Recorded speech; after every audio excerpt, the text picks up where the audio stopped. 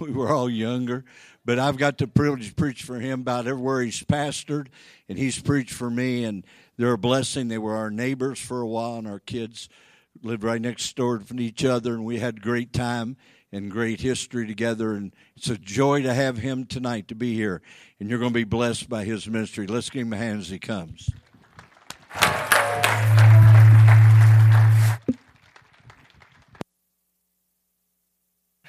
Praise God. Hello?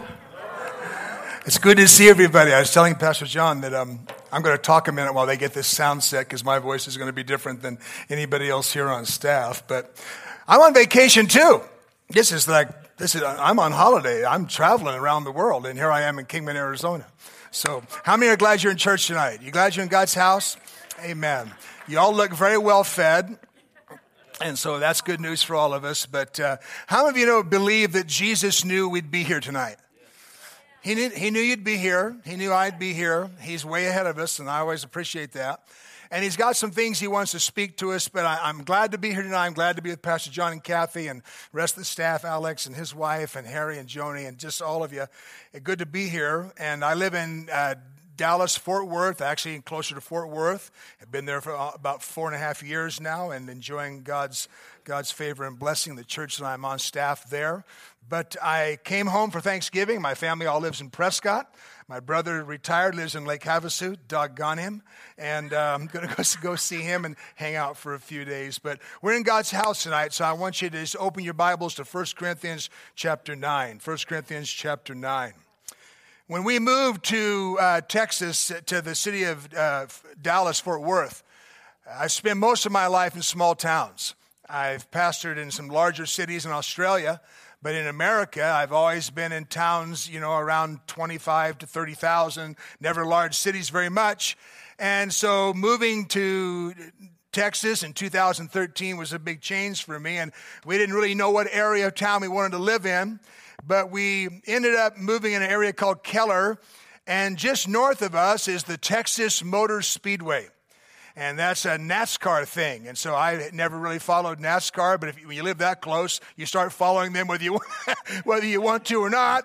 And they just had a big race here just about a month ago and stuff. And so anyhow, I taught a series in our church this last year called Built to Win. Because when they build NASCAR cars, nobody shows up to lose.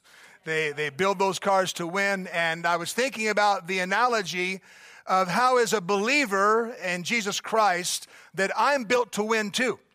That everything that I need, the Bible says all that pertains to life and godliness is in Christ Jesus. In other words, everything I need to live for God, I have in my life. That when I got saved, God built me to win. And so everything every gifting, every grace, every blessing that I need to finish this race, God has already placed in my life. And He has given everything I need to finish this race and to run a good race and to finish and to be a winner in God. And so this truth is reinforced over and over in Scripture.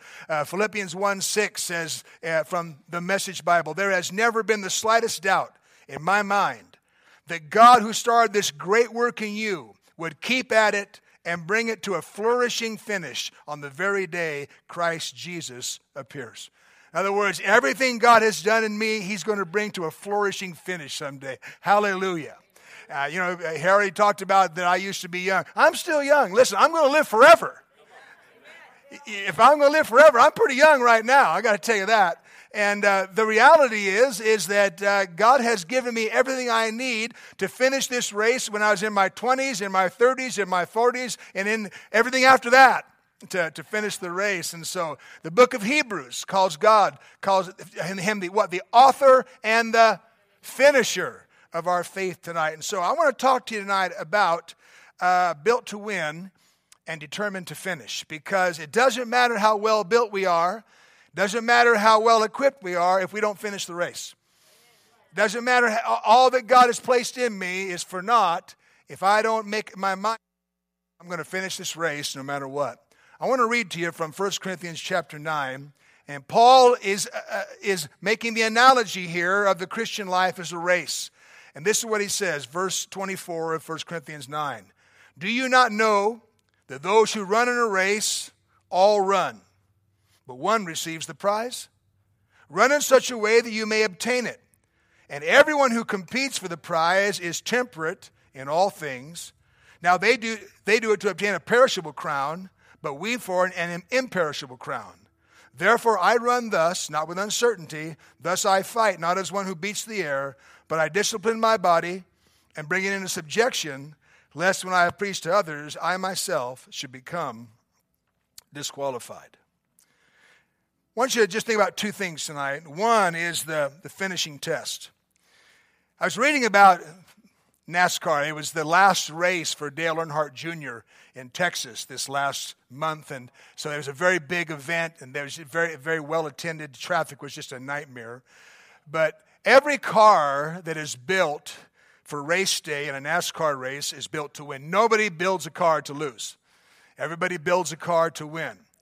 These machines are incredibly precise. I have a brother who's a top-notch mechanic. One of his off-road cars, he had a NASCAR engine put in that car.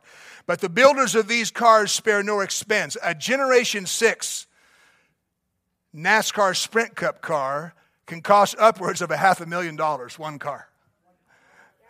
And everything you can put in a car, every edge, every bit of technology, everything to increase horsepower, speed, handling, every detail from the tires to the grip on the tires to the air pressure, every single thing you can think of to make a car go fast and stay on the track and win a race. These guys are professional. I was playing golf the other day right before the race, and we were playing with a team of one of the drivers. His whole pit crew was out there on the golf course. I thought, he's not going anywhere. They're all out with us. But these guys were talking about the race. And so every car that starts that race is built to win. But what do we know about the race? They don't all win. They're all built to win. Everything has gone into them so they can win. But at the end of the day, only one car crashes or crosses. Some crash. Many crash. But one car gets the flag. And so just like the Christian life, it's a race from start to finish. And so I was thinking about this. Every car and every driver has to survive all the drama and all the pitfalls of a race that goes hundreds of miles and in excess of 200 miles an hour, and there's only one winner. So what happens to the others? What happens to the cars that don't finish? And this would make a great sermon someday.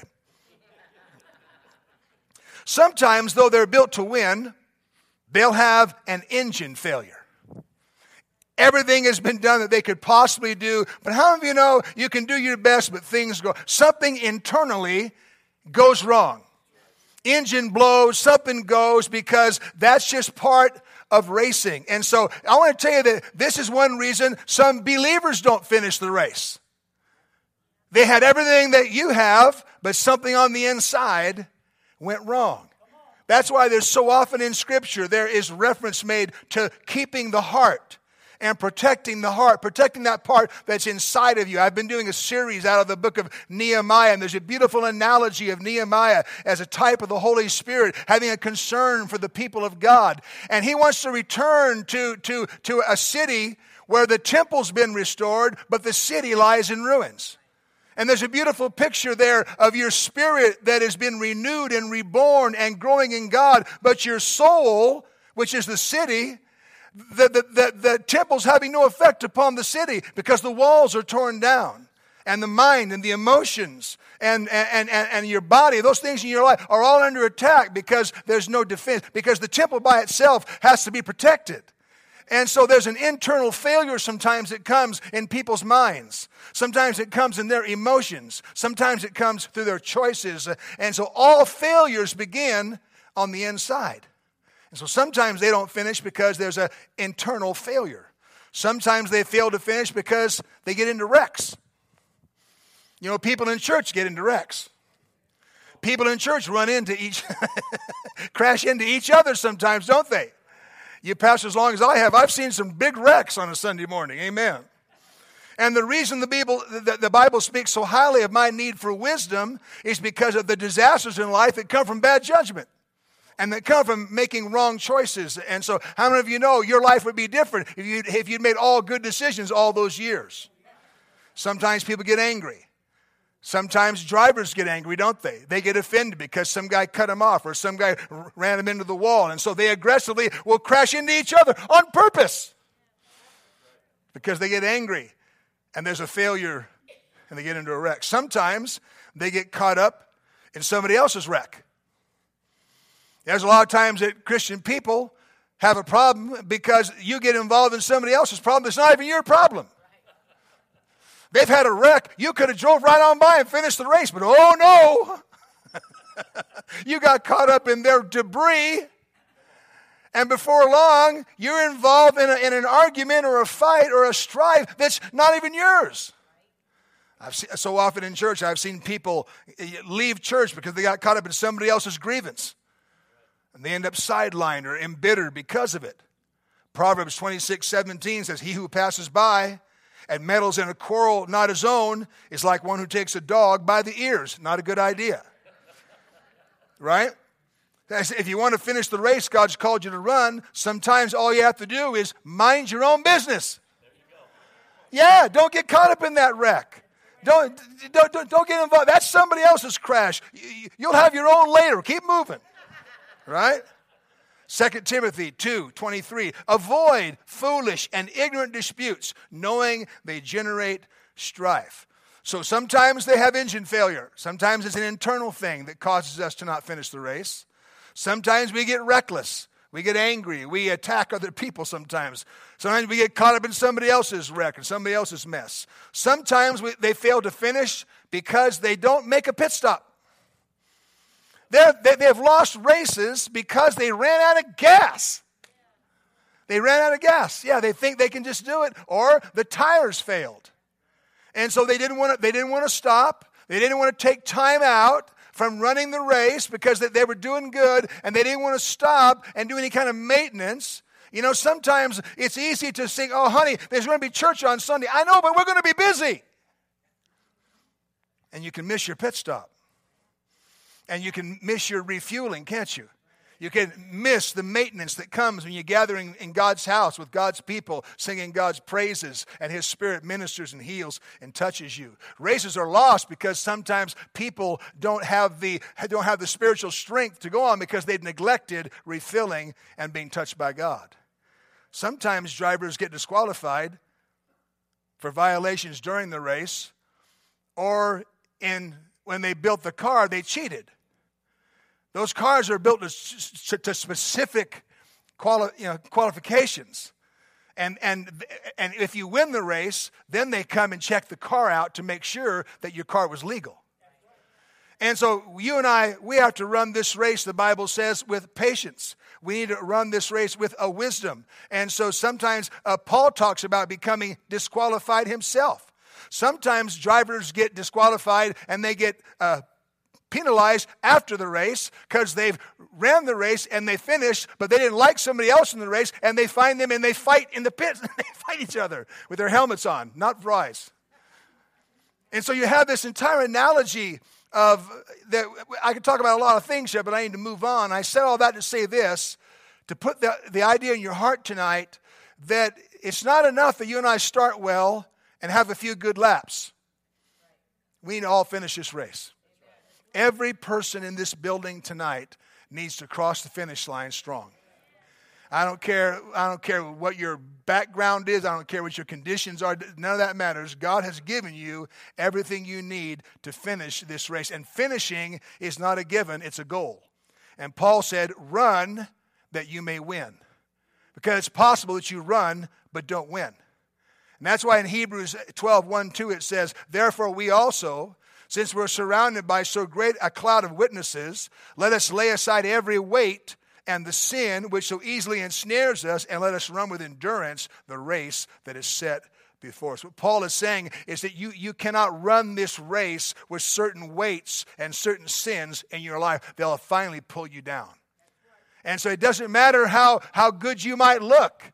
You might be doing really good for a number of years, but if there are certain sins in your life, they have a capacity, whether you know it or not, they're dragging you, they're slowing you down. Every lap, you're a little slower. Every year you're a little less spiritual than you were last year because there's leakage and there's breakage in your life. And those things have to be tended to because it isn't enough to run. Paul says you have to run that you may win. So the real test is not that you're in the race. The real test tonight is that you finish the race. I got saved in 1971. I was 19 years old. I had no idea I'd be alive this long. To me, it's just, who knew? Who knew you could actually get old? It's weird, But the reality is, that my race is not done yet. It's changed many different times. It's changed in different tone and texture and intensity. And sometimes I run like the wind. Other times I barely make it around the block. And so I'm finding that, it's one thing to run it, but it's going to be another thing to finish it. Because it's like when you get towards the end, there seems to be more potential for quitting. Sometimes folks become discouraged. You know why? Because things didn't turn out the way you thought they should. Well, welcome to the human race.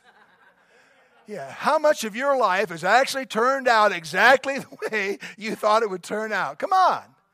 And so listen, there's a lot of things that didn't go the way you thought they should go, but that doesn't mean it's just no time to quit.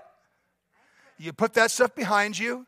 You put that stuff aside and say, God, I don't have any answers for that. All I know is the race is not done. I'm going to run with faith. I'm going to run with joy. I'm going to run with vision and finish this race you've called me to. And other folks, they think, well, I've lost so much. There's no sense in me even trying. I'm so far behind. Oh, no. I don't care how far behind you are. You don't have to come in first, but you have to finish. You don't have to come in first, but you need to cross the line. And so whatever it takes, whatever you need to make that happen, God wants to help you tonight to lock in to a finishing stretch and a finishing touch. I want to talk to you about that tonight. Everything I said has been aiming at this one concept, a finishing stretch, a finishing touch of your life. A few years back, I was preaching in Fresno, California. Have you ever been to Fresno? And I was preaching there, and I didn't realize how close Fresno is, like to, Yosemite. It's right up the road, and Kings Canyon National Park is there. And so we did a little bit of sightseeing while we were there. And the most amazing place they took us to was Kings Canyon, which is the home of the largest grove of sequoias, giant sequoia trees in the entire world. There's 16,000 sequoias in that national park. They are the largest living thing on the planet. And some of them are over 3,000 years. Think about that, 3,000 years old.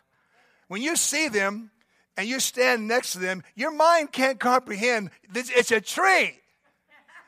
Because they're so huge and they're so enormous and they're so majestic and they just stretch to the sky, and there's something about them that just makes you feel humble. But I was reading an article about these trees that we've been losing some of our sequoias in recent years.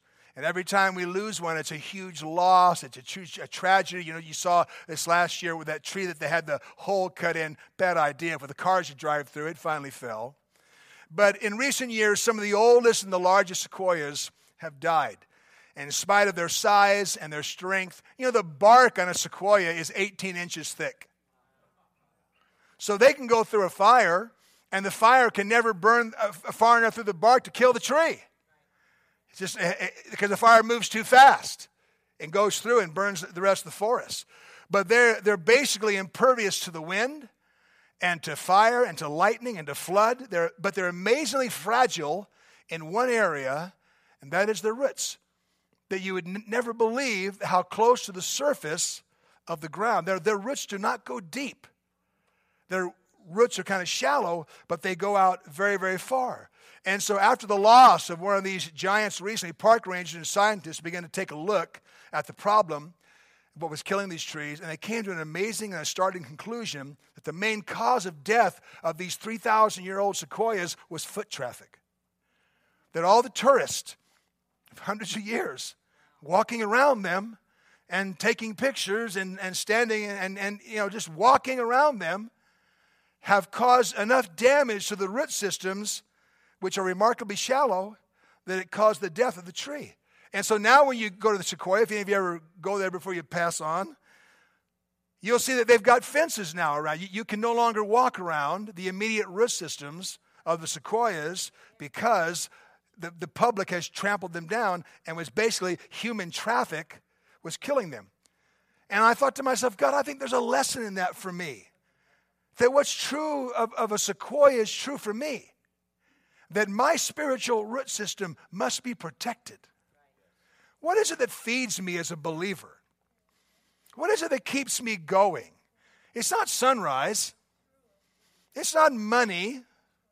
It's not any of that stuff. There's certain things that every believer has to do that protects your root system, that is tapping into the Spirit of God, tapping into the Word of God, tapping into the presence of God. And just like sequoias are very strong, we're very strong, but we have a very shallow root system, and it's more fragile than we would imagine.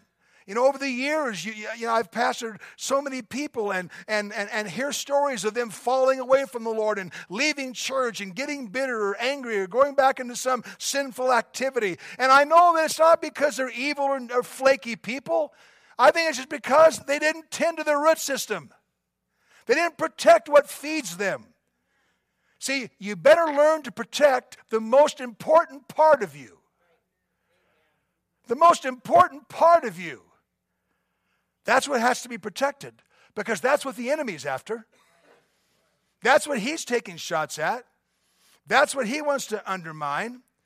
Proverbs 4:23 says, guard your heart above all, for it determines the course of your life.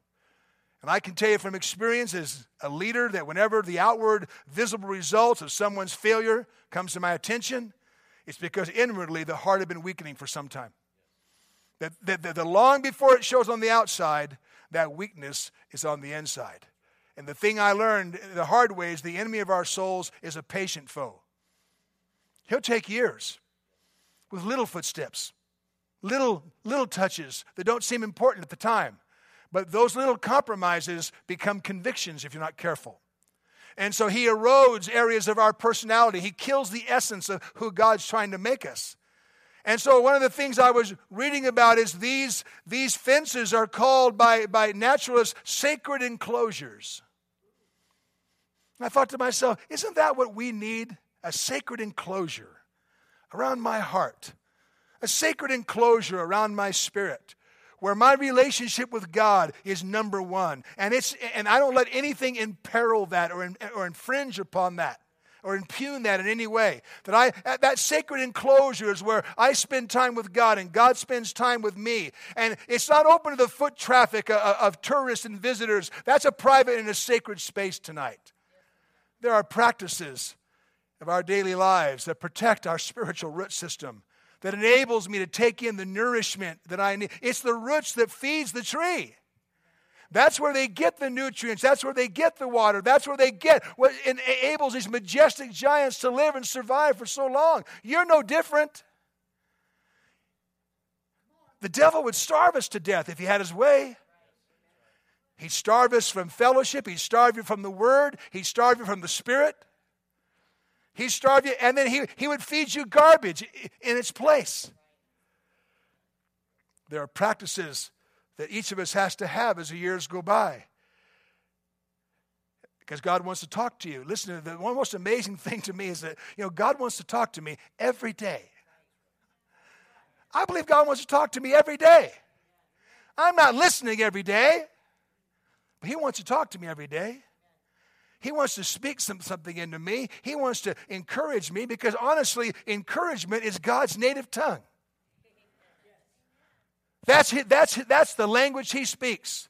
He speaks the language of encouragement, the language of edifying, the language of building, the language of blessing. But you'll have to protect and have a sacred enclosure around your time and around those events when God wants to speak to you. And I believe that's the finishing touch that every life so desperately needs.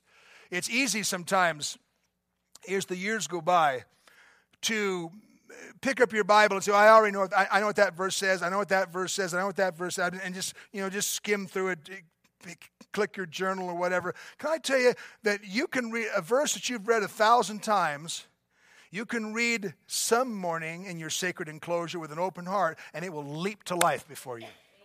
It's like you never saw that before.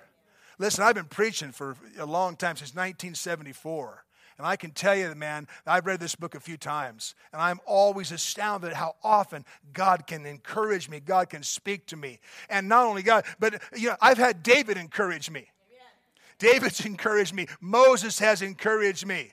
Paul has encouraged me. And not because they come to my house, but they come to my heart through God's word. Jeremiah has inspired me. Elijah has rescued me on numerous occasions. That I'll pick up the Bible and begin to read it. And when I have nothing left in my personal tank, when there's nothing left in Greg to keep me going, I can pick up the scriptures and literally read a verse that will rescue me and lift me from a despondency or an apathy or a lethargy that is so easily sets in, especially as you get older. It's important to guard. There are going to be times in your life, listen to me, when you're just weary. You're fed up. You'd easily cash it all in if somebody would pay you. If somebody would take it. The times when the foot traffic of other people have trampled and weakened our roots. And it's in those times we're in the greatest danger of crashing. And there's no bright lights that go out. There's no alarms that are warning you. It's in those times when only a sacred enclosure, a protected place around your heart can keep you strong. Personally for me in life, my greatest experiences have not come in church gatherings. I've been in church a lot. And I love church. I'd fight for church. But the times when God has done the deepest work in me have not come in services. They've come in that sacred enclosure. Because I can say things to him there that I would never say here. I can open up to him in a way that's so deep and so personal, and he so loves that when I'll bare my heart. And I'm not trying to pretend and make him think that I'm doing okay when I'm not. Nothing annoys me more than people that pretend to be positive when in reality that's just a mask you're wearing. The church I work at on staff is a very positive, very faith-filled church. And at times they annoy me. And I told them one time in staff meeting, I told them, I said, listen, you people are so positive, it's just annoying. And because they're like, how you doing? Blessed and highly favored. And well, your leg just fell off, bro. It's just, they're just like that. So, it's actually a true story. I won't tell it tonight. I'll save it for a future date. But listen, what God wants from me, my greatest gift to him is my transparency. It's an awful thing to want to make God think you're something that you're not. Like he doesn't get it. Like, I'll just pretend to be this and he'll never know.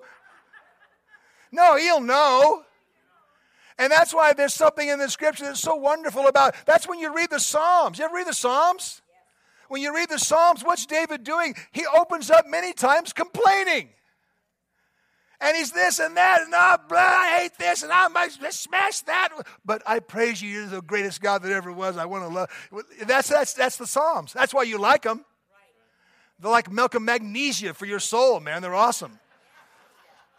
Because they're full of, David, just his heart being poured out and an openness. And so there are times in our lives where you just need, the thing that will keep you isn't just even coming to church. Because nothing greater will happen here than is already happening in your life. What happens here augments and enhances what's already going on in your life. So if you never feed yourself and you eat like once a week spiritually, how are you doing? How's that working out? You'll be losing spiritual weight like crazy if you only eat once a week. You'll have no way. You'll be blown away by every wind of doctrine. You'll be blown away by any trial or testing that comes along. You want to put some weight on in the Spirit? Read your Bible. Pray in the Spirit. Worship God. Love God. Sing to God. Psalms 107:20 says, he sent his word and healed them and delivered them from all their destruction. So here's the thing. I think this message is more important tonight than ever in my lifetime, because each of us deals with so much foot traffic. In other words, the noise, the chatter, the traffic, the crowds, the politics, the talk, radio, the social media, the cell phones, the tablets, the television, the bills, the worries, the responsibilities, the deadlines, endless chores, demanding children, relational bruising. It's all foot traffic. And we're receiving more of it now than we ever have in our lives. The amount of information that we get, that we expose ourselves to, is more than any generation that's ever lived. And the solution is that each of us has to protect the most important part of us. I got to protect my spirit. I got to protect the deep down part of my life that links me to Father God. That part of my life needs to be sacrosanct. That part of my life needs to be protected.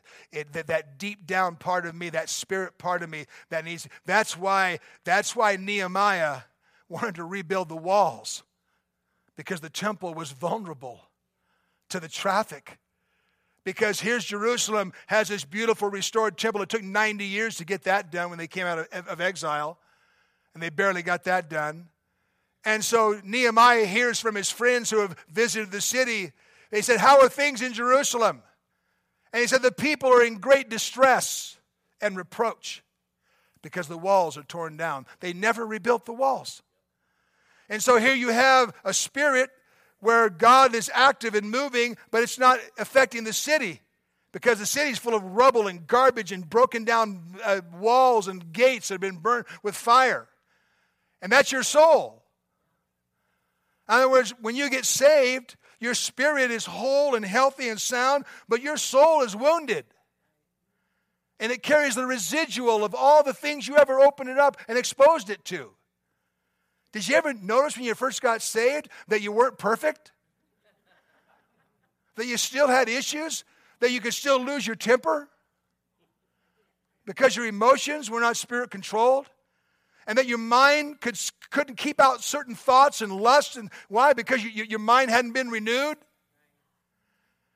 And so your spirit's saved, but your soul is a mess. That's why we're here tonight. To do some soul work, some soul care. Because my spirit's fine, but my spirit is trying to heal my soul. God wants what He put in my spirit to get into the rest of my life and to touch me and to help me.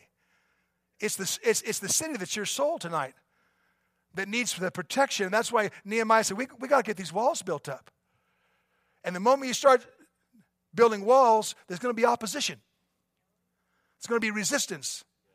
Enemy doesn't want those walls rebuilt. He couldn't stop you having the temple, but it can stop the temple from having any influence upon the city. Nothing he likes more than to see people get saved and have your salvation have no effect upon your life. Have no effect upon the way you think, the way you act, the way you feel. I think God wants me to have a spirit-controlled temperament. I think He wants me to be able to control my temper. Someone say amen. At least a wife somewhere.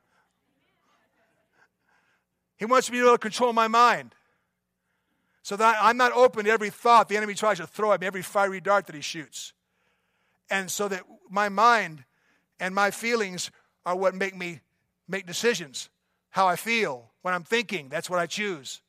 When those things are right, your life begins to change. What I'm talking about this evening is protecting the most important part of you and understanding that that's your spirit. And so the personal, private, intentional time that each of us spends alone with God is the finishing touch that every life needs. Because sometimes we think, well, I don't need that. I'm going to be at church Sunday. No. You need every day. I don't care if it's 5 minutes. I don't care if you're so busy. There are so many Bible apps today. You can drive to work, push a button on YouVersion, and listen to your devotions while you drive to work. And hear the Word of God come into you. You need to get the Word of God into you tonight. Somebody say amen. You need to get the Word of God into you tonight. And you need to hear it, and you need to pray it and speak it. And I want to challenge everyone in this church tonight to a lifelong, the rest of whatever you got left. For most of us here, it's a lot shorter than what's behind us, right? But I want to challenge you to a lifelong daily habit of a sacred enclosure around the most important part of you, which are your spiritual roots, where you feed on God. Because if you don't, foot traffic will take a toll. Let me close with this. In Luke chapter 10, there's a great story. And it speaks to all I'm saying tonight. It's the story of Mary and Martha. You've heard it many times. It's in Luke 10, verse 38. Let me read it to you, verse 38, Luke 10. Now it happened as they went that he, Jesus, entered a certain village, and a certain woman named Martha welcomed him into her house. And she had a sister called Mary, who also sat at Jesus' feet and heard his word. But Martha was distracted with much serving. And she approached him and said, Lord, do you not care that my sister has left me to serve alone? Therefore, tell her to help me. And Jesus answered and said to her, Martha, Martha, you are worried and troubled about many things, but one thing is needed. One thing is needed. And Mary has chosen that good part which will not be taken away from her. Everything else you do in this life will be taken away from you. All of it, dust in the wind. But everything you do that feeds your spirit will be yours for eternity. I don't know the relationship between Jesus and the two sisters, but I do know that the sisters recognized that he was the Messiah. They were pretty cluey. And one day when he came to their home, a rare personal visit, and each of them takes two different approaches to being around him, Mary drops everything. We're making a meal in here. I don't care. He's here. She sits at his feet in a classic disciple with a rabbi pose and lets him just feed. Can you imagine sitting? Can you imagine missing Jesus?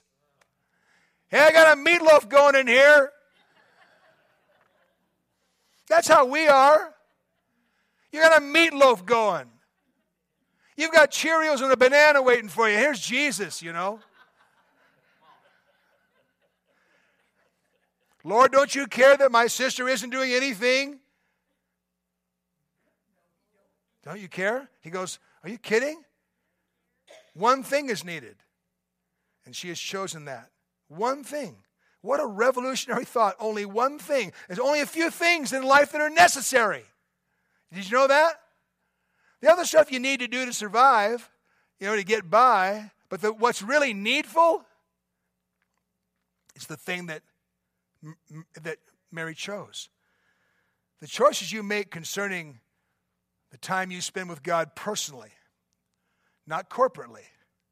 That's another sermon. Maybe I'll do that in the morning. Just a little hook there. But the key to finishing your race this evening is the time that you personally spend with God. There's never been a time in America when God's people know their Bibles so weakly. We're the most biblically illiterate generation that has ever been. And that's a shame, because we have access to Bibles on every single corner, in every format you could ever imagine. It's all there for us tonight to be able to read. 1 Timothy 4 says, physical training is good, but training for godliness is much better, and promising benefits in this life and in the life that is to come. Would you bow your heads with me tonight for just a moment? Whenever you preach a sermon like this, because I've preached for so many years, people think you're chastening them. I'm not chastening you. I have as much Martha in me as I do Mary. And we all face the demands on our time. And there'll always be brush fires that need dousing. And there'll always be kids, and there'll always be a job, and there'll always be a marriage, there'll always be a house and a yard and a car. And there'll always be a chore. There'll always be something. But you have to come to a place in your life where you say, one thing is needed. The thing that cannot be taken away from me is the time that I spend with the Lord. I'm going to redeem the time. That means I'm going to buy that time, and it can never be taken away from me. Everything else will just never, it'll be like it never happened. But the investment and the time of protecting the most important part of you, the spiritual roots, that God wants to go deeply into His Word and go deeply into His Spirit and go deeply into your relationship with Him as you cultivate that and learn to hear His voice and obey His voice and covet His voice. If you'll make Mary's choice, you'll enjoy Mary's reward. And her reward was something that could not be taken away tonight. And so I want to encourage you. We're coming up to a new year. There's a brand new year right on the horizon. It's just a month away.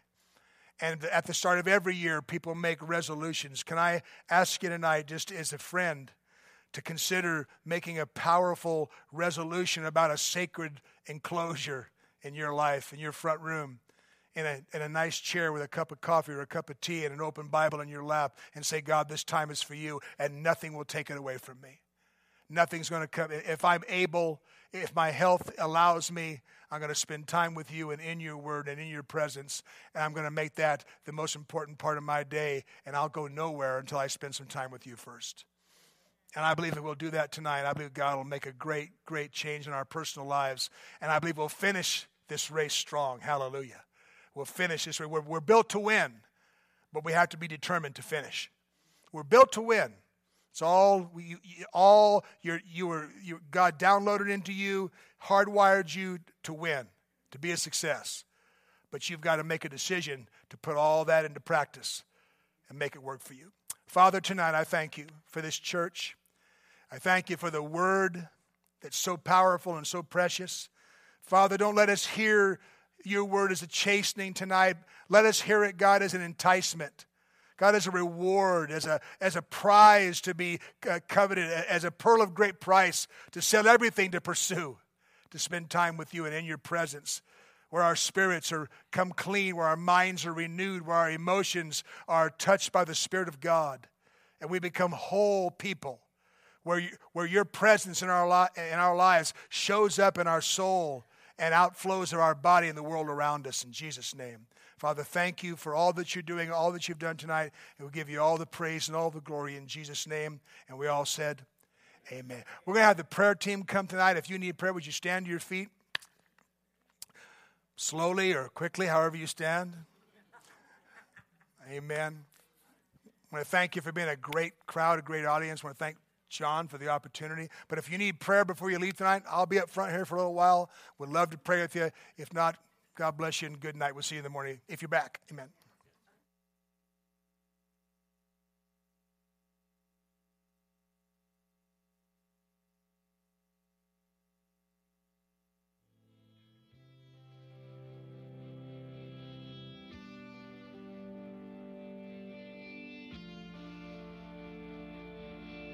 One of these days we all will stand